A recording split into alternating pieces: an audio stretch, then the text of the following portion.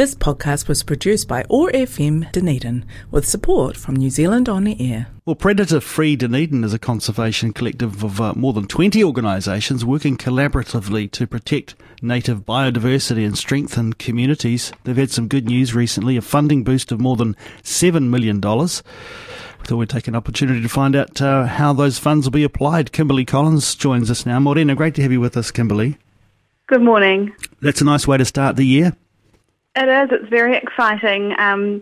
So we are able to expand and accelerate all of the work we're currently doing thanks to this funding, and it's extremely exciting. Where did the funds come from? So we had $3.91 million from Predator Free 2050 Limited. So they're a Crown-owned company that is delivering funds through the government Jobs for Nature program. We've also got support from Waneta Forest Products and its parent company New Forests and City Forest, and also the AAW Jones Trust. So it's a significant sum. Give us some context around that, and what is that going to enable you to be able to do? Yeah, so Predator Free Dunedin has been around since 2018, and we currently work across 30,000 hectares of Dunedin's urban and rural landscape. So this new funding allows us to expand our area. We're going to be doubling the operational area to include another 37,500 hectares. And that extends to the west of State Highway 1, right out across some of our most treasured conservation areas like Silver Peak and Silver Stream and Mount Allen. And we're going to be doing possum control across those areas, and then also pockets of stoat control, which is really important for native wildlife and particularly birds. And as you know, that area is home to a really amazing, diverse range of species like the South Island robin, New Zealand falcon, we've got kaka, there's obviously still bellbirds and korimako, and tui across that landscape. Possums at the top of the list for all of those areas, I guess. Why must you sort of control those before you move on to others? Yeah, so possums are pretty damaging for our environment. They obviously eat a huge amount of vegetation, which is not good for our forest health, but they also do predate on native bird eggs and chicks, and in some cases adults. So we're actually making the most of an opportunity in that area because Osprey is already working across those landscapes. And so what we're doing is following their operations to control bovine tuberculosis by putting out a permanent trap network that's going to keep possum numbers low. But we are also targeting stoats, and we're also going after rats because they are all damaging our native biodiversity, and we really want to see nature thrive, and particularly given that Dunedin is the wildlife capital of New Zealand.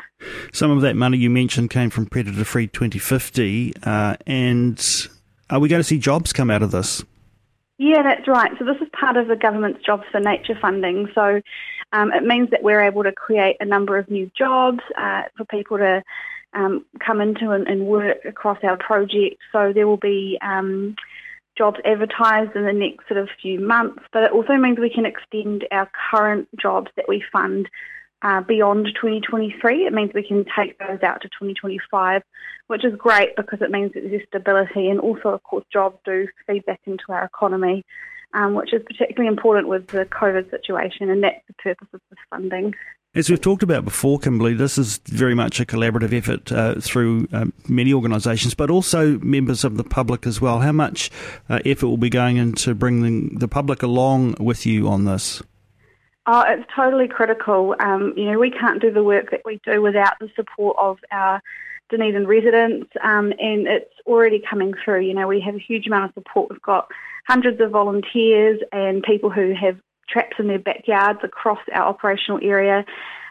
We really do think that people see the value in this kind of work, particularly with more native birds coming back to the city and visiting people's backyards. And I think, we're really starting to see the impacts of all of our hard work. Where can people go to find out more about your work and to follow progress and even support what you're doing? So we have a website, predatorfreedunedin.org, and we're also on Facebook. People can go along and read about the work we do and what this new funding means, and also find out how they can get involved as a volunteer or even by making a donation. Are you ready to hit the ground running now with that additional funding? Oh, we're so excited. I think everyone's fizzing. They're ready to go. Can't wait. No limitations around COVID-19 and the work you do. A lot of it's outdoors, I guess. So yeah, a lot of it's outdoors, and we've got really clear policies in place for how we manage that, because obviously we want to make sure that people are healthy and happy before anything else. So we'll hope for the best, but obviously there's no telling what will happen around the pandemic. Well, it's fantastic news, and congratulations. Really nice to hear that the projects you're doing are being supported that way, and that there'll be a few jobs in it too. I'm sure we'll catch up again, Kimberley, about the progress you're making. Thanks for joining us on the OARsome Morning Show. Thanks for having me. This podcast was produced by OARfM Dunedin with support from New Zealand On the Air.